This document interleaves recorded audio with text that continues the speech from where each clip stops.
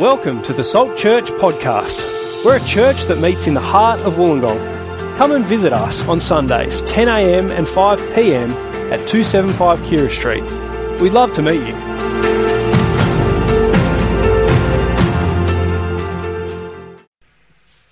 Good morning, everyone. Great to be with you this morning at church. Isn't it a beautiful day, beautiful weekend? I hope you get to enjoy some of the sunshine, but well done for coming to church this morning and not enjoying the sun right now. Welcome if you're new. Fantastic to have you with us. Great to be in church together, isn't it? And listening to God's word. I'm going to pray for us, and then we're going to listen to what God has to say in 1 Corinthians 15. Our great Heavenly Father, please still our hearts and minds now. Help us to turn off to the voices that cloud and press in and listen to the voice that really matters, your voice. Father, please help me to speak faithfully and clearly, graciously. Lord, help us as we respond, as we hear the good news of Jesus. Help us to respond whether that's the first time or the 100th time. We pray it for Jesus' sake. Amen. Well, we've been talking about good news, and I want you to think again, what is that best news you've ever heard in your life? What is the good news that you've heard? As we've already mentioned, it is those classics, isn't it? You got the job. They called you, you got the job. You passed the exam. Your results are clear. What a relief. Your loan has been approved. She said yes. You're having a baby. Now, I can remember exactly where I was when Natalie said yes to me 27 years ago. So it was Friday the 28th of October 1994. It was 8:24 p.m. I think I made that up. We're at Sydney's Centrepoint Tower restaurant, and that was a moment. That was great news. I remember the news when we received a phone call to say, you're pregnant. We're in our final year at college. We'd actually watched pretty much our whole year over 4 years have children. We're actually in our last gathering of our year, a farewell. We're at the Intercontinental Hotel. You don't go there as a poor uni student unless it's something, a poor Bible college student, unless it's something big. It was our final farewell gathering. During the lunch, phone call came, Natalie's pregnant.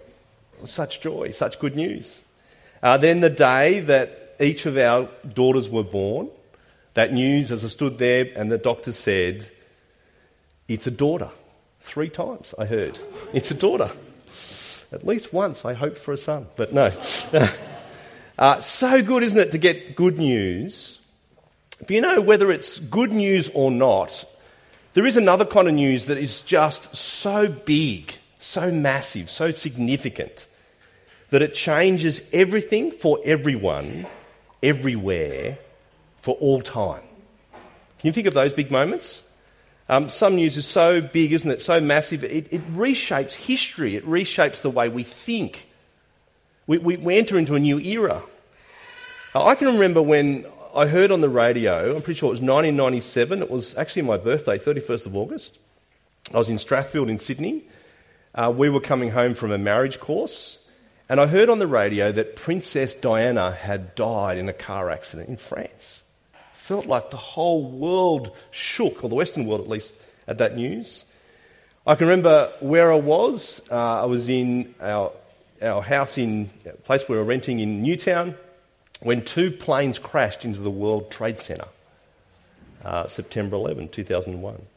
And of course, it's not that hard to remember, is it 2 years ago, 3 years ago, is it now, we heard the news from our Premier, we're in a world pandemic. This is going to change everything for a while. But you know the most momentous news ever, the news that changes everything for all time, the best news you could possibly imagine, is the news that death is not the end. Death is not the end. The ugly enemy, our worst enemy of all, has been defeated. Now, I can actually remember when I first heard that news. I was 7 years old. I was in a public primary school. I was probably in the school hall because I was listening to A Christmas Carol, Mary's Boy Child. And in that Christmas carol, there's a line that says, because of this day, man shall live forevermore, referring to Jesus' birth. And even as a 7-year-old, I remember thinking, hang on, if that is true, that is groundbreaking. That has to be a game changer, doesn't it? Now, not everyone believes it's true, but I reckon everyone would like to think it's true. There's something within our hearts that says, I want that. I'm not satisfied unless I get that. I reckon you can tell by the anti-aging industry, that is a massive industry. Maybe injury as well. The pursuit of scientists who spend their career trying to overcome sickness, and ultimately it's trying to overcome death. Some have specialised, can we live forever? Can we at least live for longer? Will there come a time when we'll live 100 or 200 years, which is not forever, but it's longer? The mega rich are freezing their bodies. I don't know whether you're aware of this, but you do need a fair bit of cash to freeze your body if you can't afford your whole body. So this is freezing your body so that you might be resurrected one day. When the technology catches up in 100 years' time, there's your body ready to go. And if you can't afford it, you can just do part of your body. So you can just do your head or an arm will be resurrected. It's so devastating, isn't it, to think that death is the end, that somehow our life will just come to nothing. That picture of a sandcastle on the shore that just gets washed away, never to be seen again, never to be remembered. It strikes at the human heart. It strikes at the human heart that the Bible says has eternity inscribed on it. We just cannot cope because we're made for eternity. I reckon it's why you see it explains what you see at funerals. I don't know whether you've had this experience, but people that have given very little thought to eternity, very little thought to God, will say things like this at a funeral. I know they've gone to be in a better place. But they'll say it based on very little evidence at all. If death is the end, life has no meaning. There is no justice. What Paul's saying in this chapter is, actually, you might as well eat, drink, and be merry, and then die, if this is all there is. But this part of the Bible's massively game-changing. Paul says here, there's something that's come from God that is very, very good news. Have a look at it with me. 1 Corinthians chapter 15. So leave your Bibles open. 1 Corinthians 15, verse 1. Here is the good news. Here is the good news of all good news. I mean, Paul even says that, doesn't he? Here is something of first importance in verse 3. There's nothing more important than this. There's nothing more significant than this. Look at verse 1. Now, brothers and sisters, I want to remind you of the gospel I preached to you, which you've received and on which you've taken your stand. By this gospel you are saved, if you hold firmly to the word I preached to you. Otherwise, you've believed in vain. Did you pick up that word gospel? I don't know whether you've thought much about the actual word gospel. You might have heard people say, this is gospel truth. There's gospel choirs. I don't know. There's a few places we use the word gospel. But actually, it's not a religious word. We use that word here a lot at SALT, but it's not a religious word. It's not a word just reserved for the Bible. It was in the Greco-Roman world of the first century where Paul is writing this letter to the people of Corinth in ancient Greece. Gospel means good news. It just means a huge announcement that has massive implications. Proclaim this gospel. The emperor would proclaim gospels. He would send the message out, a son has been born in my family. There is the gospel. There is the good news. But Paul's saying, no, I want to use the word differently. This is good news, but much, much bigger. Here is something that God has done for us that we could never do for ourselves. 3 things. This is the message you need to believe to be saved, to be right with God. Look at it with me in verse 3. For what I received, I passed on to you as of first importance, that Christ died for our sins. So what has happened? Paul's received this message. He's passing it on. He hasn't made it up. He's received it from Jesus. It's a message. It's something that God has done outside of him, outside of you, outside of me. And what is it that God has done for us? It's those 5 key words, isn't it? 5 key words that change the world forever. Christ died for our sins. Christ died for our sins. Jesus, the Lord, the Christ, that's what it means, Christ, the King, your King, has come and died for your sins. Jesus has stood in our place. He's our substitute. He died, he faced the judgment of God on our behalf. It says something to us about death, doesn't it? We so often think about death as a medical issue, but it's the judgment of God. It was never intended to be that way. Here, Jesus takes the judgment out, the death that we deserve, on our behalf, for the way that we have lived in opposition to him. Jesus says, let me take it. Let me die in your place for your sins. And it's simple, isn't it, in so many ways? If Jesus didn't die for your sins, then you will die for your sins. If Jesus didn't face the judgment of God on your behalf, you face the judgment of God by yourself. If Jesus didn't die, who would be in heaven? No one would be in heaven. It's why it's a gospel. It's why it's good news. I don't know whether you've seen this movie. It's pretty old. It's called The Doctor. It's apparently based on a true story by a guy named Ed Rosenbaum, who apparently was a doctor, but was a really cranky doctor. You know those kind? Who have no bedside manner, who treat patients, a bit harshly. And he gets a taste of his own medicine when he gets cancer and he's preparing to go into surgery. And there's a whole dynamic in the movie of how will people treat him. It's kind of a message of grace in many ways, of kindness. But a friend offers to go with him, and there's this classic line in the movie. He says to the friend, I don't want you to come with me, I want you to go instead of me. And that's what Jesus has done for us. Jesus has gone instead of us. He's died for our sins in our place. But notice the second thing there. Paul says it's really important you understand. He was buried. It seems like a really obvious point. Haven't we just made that point? He died. No, let me say it again. He was buried. And Paul says, let there be no doubt Jesus died.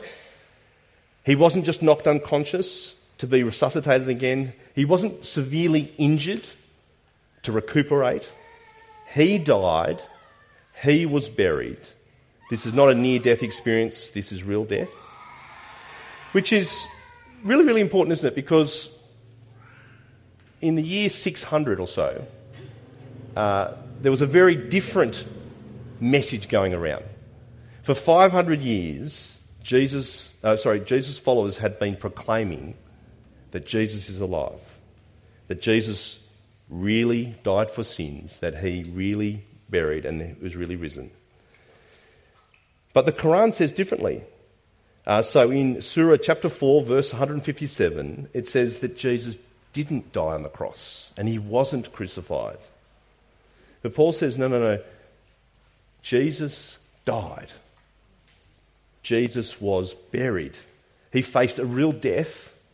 He was placed in a cold, empty tomb. There his body was lifeless in that tomb outside Jerusalem in 33 AD. A real tomb, a real dead body.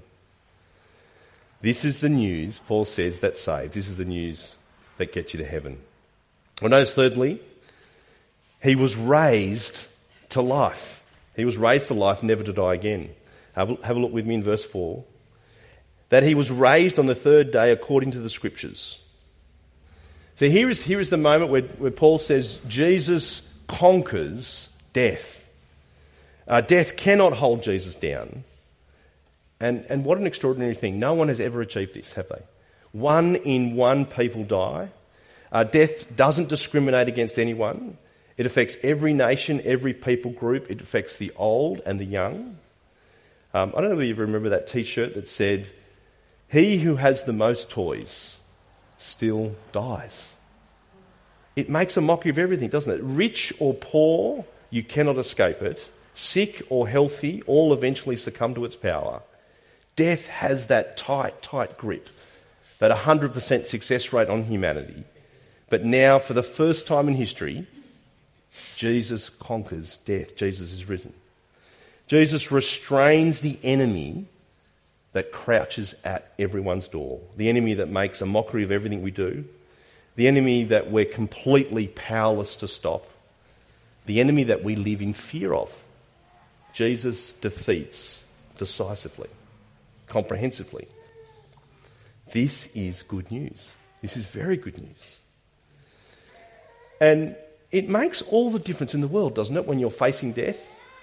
I'm sure you've noticed this if you've been a disciple of Jesus for a while, how different it is to go to the funeral of someone who trusted in Jesus. It is an enormous difference.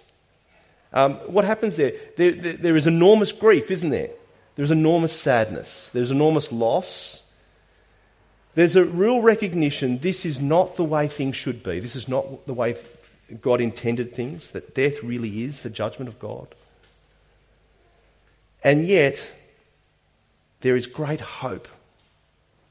There's a real firm foundation that because Christ died and rose again, and this person trusted in Jesus, they will rise to life again, and we will see them again.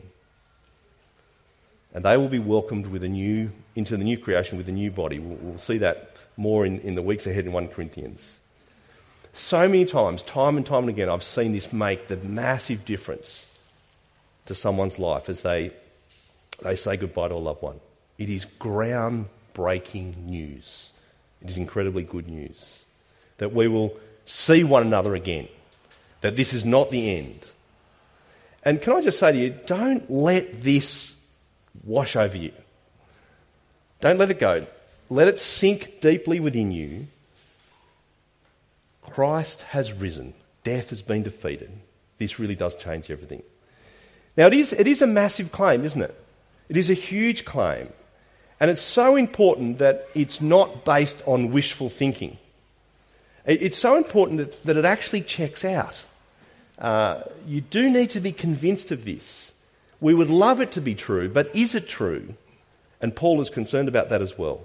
It's interesting, isn't it? Even when you buy a house that's only going to last you for so many years, but it's a massive investment, you actually do your homework and you check it out and you make sure it's legit as you go into this deal. You need to do the same for Jesus. Have a look at verse 4 again. Here's the next part, the evidences. He's already said this once before, but now he says it again. All of this has happened according to the Scriptures. Did you notice that phrase? According to the Scriptures. All of this has happened according to the plan of God. It was God's intention from the beginning. All of the Bible speaks to these events happening in a real place in a real time. Across 1,300 years, multiple authors and places, over 300 promises say the Christ is coming to die in the place of his people, to win salvation for them. Jesus doesn't turn up in a vacuum. This has been spoken of for hundreds of years. It's why John the Baptist, when he sees Jesus, wonders, are you the one that we've been waiting for? And everything Jesus said and everything that Jesus did shows that he is the one. You need to check that out if you're not convinced in the Gospels. And Jesus spoke plainly about this, didn't he? He said in the Gospels, I must go to Jerusalem. I must suffer many things at the hands of the elders and the chief priests and the teachers of the law. And I must be killed. And on the third day I must be raised to life. These things were promised to happen. Jesus spoke plainly about them and they did happen. It's why in Luke 24, great to go back to Luke 24 if you haven't read that for a while. It's why the disciples get a rebuke from Jesus. Do you remember that? They meet Jesus on the road to Emmaus. They're feeling defeated. They're feeling discouraged. But they meet the resurrected Jesus. They don't realise it's Jesus. They don't know it's him. And Jesus rebukes them. Let me share with you what he says again. How foolish you are, Jesus says. How slow you are to believe all the prophets have spoken. It's like Jesus saying, did you not read your Old Testament scriptures? Were the prophets not clear enough? Was I not clear enough? How much more evidence do you need? What part of the plan don't you understand? What will it take for you to believe? It was spoken of for hundreds of years prior. But of course, Jesus is so compassionate and so gracious with them, isn't he? He knows that they will struggle with this news, and so he appears to them multiple times. He appears to many people in many places at different times. He wants them to know this is real. This is actually happening. This is not blind faith, that Christianity is not check your brains out at the door. This is a reasoned faith based on real evidence in history. And the first eyewitnesses are real people who do exactly what I reckon you and I would have done if we were there. And what is that? It's to doubt. It's to doubt. And the Gospels make this clear, don't they? It's just way too much for me to take in. It's never happened before. It feels too good to be true. I'm discouraged, I'm defeated, I'm filled with grief. And as you read the Gospels, you realise the disciples need to be convinced.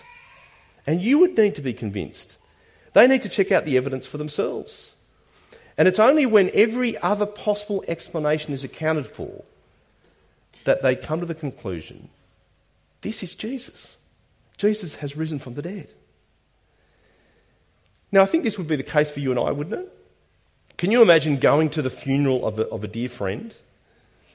Can you imagine going through that grief, sitting at the funeral, filled with grief, struggling? 2 weeks later, you're in the shopping centre and you see what you think is your friend. You wouldn't conclude that they've resurrected, would you? I don't think you would. I don't think you would at all. I reckon you'd say, how uncanny, how cruel. I've just saw someone who is a splitting image of my friend. And maybe you'd think, gee, I knew that grief would take its toll, but I didn't realise I would see a vision of my friend. This is just too much to cope with. And I reckon they would need to show that you'd need to see more than a glimpse of them in the aisle. They need to show themselves multiple times. I reckon they'd need to eat with you and come home with you. I reckon they'd need to say things that you'd say, only they know that. It must be them. I reckon you'd want to touch their body. And only then would you conclude, they're alive. It's them. They've been resurrected. And that's exactly what Jesus does, doesn't he? It's not one isolated private experience with one disciple. It's multiple experiences, isn't it? It's not the story of Muhammad's vision in a cave where he's having the experience on his own with no witnesses, or Joseph Smith seeing an angel on his own as he starts Mormonism. It's multiple appearances, multiple witnesses, multiple places at multiple times. It's not like those criminal cases you hear of where the judge can't bring a conviction because there were no witnesses. It's just your word against theirs, and the criminal gets away with it. It's not like that, is it? Look at verse 5. And that he appeared to Cephas and then to the 12. After that he appeared to more than 500 of the brothers and sisters at the same time, most of whom are still living, though some have fallen asleep. Then he appeared to James, then he appeared to the apostles. And last of all, he appeared to me also as to one abnormally born. You notice the word appearances? Here are the appearances of Jesus. Jesus appeared in bodily form. It's not a vision, it's Jesus in bodily form. It's really important, isn't it? Because what happens to Jesus will happen to us if you trust in him. A real body, a resurrected body. And it's why in Luke 24, Jesus says, he makes the point, you need to touch me and see that I'm real. This is not a ghost. See that marks in my hands and feet. Feel the hole in my side where the spear went. This is me, Jesus, who was on the cross 3 days earlier. And so what happened? He appears to Cephas, that's Peter. He then appears to the 12 disciples. That's remarkable, isn't it? That actually explains the disciples, doesn't it? Here are men who went from deserting Jesus, who were timid, who were afraid, who were discouraged. They became people who were bold, confident, proclaiming Jesus, risking their lives for Jesus, proclaiming that Jesus is alive. How do you account for that? They saw the resurrected Jesus. It changed their lives. They were prepared to die for it. And it's not just them, isn't it? Paul makes clear, at one point, it's 500 of the brothers and sisters at the same time. That is a large group. That is a large group that see Jesus at the same time. This is not one person having a hallucination. Abraham Lincoln said, you can fool all of the people some of the time, you can fool some of the people all of the time, but you can't fool all of the people all of the time. This is out there and verifiable. And Paul says to his hearers, if you're in any doubt, go and speak to the people who are still alive, who saw the resurrection. Go and ask them. Some of them have not yet died.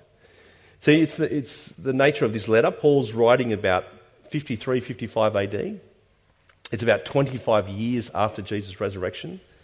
Depending on how you do the dating, it could be just under 20 years since Jesus was resurrected. There are people still living who lived when Jesus was resurrected. And Paul says, if you're in any doubt, you need to go and speak to them. It's the nature of writing history, isn't it? When you're writing history within the time frame of people who were actually there, you're on incredibly dangerous ground. You're going to be scrutinised. People are going to go, hang on a minute, that's not actually what happened. This is what happened. I don't know whether you remember earlier this year, I think it was at our AGM, we celebrated 10 years of SALT, which was a great celebration of God's kindness to SALT over so many years. And I wasn't here when SALT started, but it's really interesting when people say to me, I remember when SALT started, and what I do then is I go and ask those who are still alive, who were there. Small group of precious people. Andy's one of them, so I just go and check with Andy. Did that happen? Because that's what you can do, isn't it? To verify history. And that's what Paul's saying. Check out the evidence for Jesus and his resurrection for yourself. Let the evidence speak to your doubt. You will doubt. The disciples doubted. But press into it, understand it. Even come along to our life course on Wednesday night. That's one of the things we're going to be pressing into. The life, the death, the resurrection of Jesus, miracles, did they happen? What reasons do we have? So come along to that. But lastly, Jesus appears to James, the brother of Jesus. Then he appears to all the apostles. And then notice Paul makes a point. He appears to Paul himself, the man who went from religious terrorists killing Christians as a sport to proclaimer of Jesus, proclaiming the good news of Jesus and his resurrection. He appears to him as well. It explains a lot about Paul's life, doesn't it? How do you make that massive transformation? Again, he saw the risen Jesus and it changed everything for him. So there it is. Here, Paul says, is humanity's lifeline. Here is the message of life. Here is the best news ever. Here is the message you need to believe to be saved, to be rescued, to be put right with God. It saved Paul. Paul goes on at the end of that little section there. Here is Paul, the worst of sinners. We've heard that phrase in our trustworthy sayings. There is no sinner too far gone. There's no unforgivable sin unless you keep ignoring Jesus. That's unforgivable in the end. But he saved Paul not because of what Paul had done, far from it, not because of what we have done, but because of what Christ has done. The good news is everything has been done in Jesus. Not because of what we've done, not because of how great we are, but because how great and kind Jesus is. And that's why it's called good news. But Paul says something really important in verse 2 as we finish up this morning. Did you notice? Verse 2 again, look at it with me. By this gospel, by this great announcement of good news, you are saved if you hold firmly to the word I preach to you. It's the message that saves if you believe it, if you grab hold of it, if you trust in it. It's the message that gets you to heaven if you depend upon it. So Jesus' death and resurrection is effective for the forgiveness of sins when you depend on this good news. It's a bit like going to the doctors. He or she prescribes a cure, but you need to grab hold of it, don't you? You actually need to say, I'm going to trust you and I'm going to put it into effect. Every time I go and see my doctor, I think he's filled with fear that I won't do that. He must look at me, a middle-aged man, and go, I don't get to see your species very often. You're not very good at coming to the doctors because you're male, and you're not very good at putting things into practice. And so he keeps emphasising to me, you need to, and I won't tell you what it is, but that's what I need to do to have the cure, to be saved. And so you've got to take it. It's like going to the physio and the physio giving you exercises to do. You know how to love your physio is do the exercises. They spent 4 years at uni learning all this stuff and people don't do it. It's very frustrating, I hear. Jesus died for our sins. Jesus was risen. Trust him. Make it effective for your life. Do you trust him? Are you saved? It's very humbling, isn't it? It's a very, very humbling message, not because of what happened to Jesus, but actually what it says about us. It says, I need help, doesn't it? It says, I need saving. I can't remove my sin. I can't rescue myself.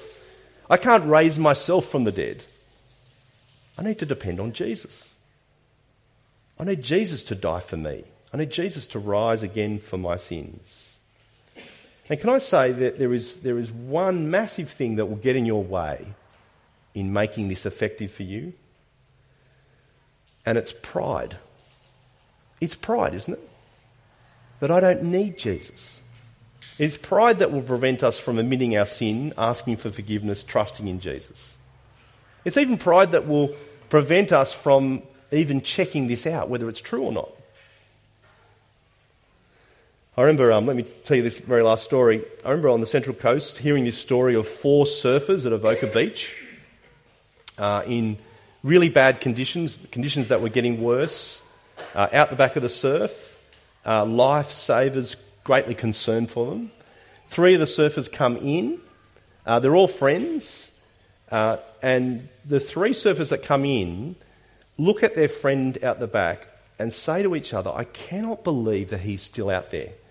I cannot believe that he won't come in. And then eventually one of the surf rescuers goes out and they look at him and they say, how come he's not putting his hand up? How come he won't come back to the shore? You know the answer, don't you? It's pride. They got talking afterwards and he goes, actually, I didn't want to admit that I was in trouble. I didn't, that walk back on the shore, that walk back to the surf club, that sitting in a chair, are you okay? Let's just put you over here, is incredibly humbling, isn't it? You needed help. You were in real trouble. Someone had to come and get you. Someone did come and get him. But it's pride, isn't it? Don't let that be you. Here is the good news. Jesus has died for your sins. Here is the trustworthy good news. Here is the good news that you need to trust. Let me pray. Our gracious Heavenly Father, we do thank and praise you this morning as we hear this gospel, this good news. Something that we could never do for ourselves, something that comes from outside of us in Jesus, who came and died for our sins, who was risen to new life. Lord, thank you for the evidences that you've given us, the appearances, the scriptures that speak to this event. Father, we pray that you'd find us trusting in Jesus, our Saviour and Lord, for the forgiveness of our sins. And Lord, we do pray that you'd help those of us who are still working these things out. We pray that you'd give us opportunity to check it out further. We pray that you'd give us faith, trust, dependence on your Son Jesus for the forgiveness of our sins. In Jesus' sake we pray. Amen.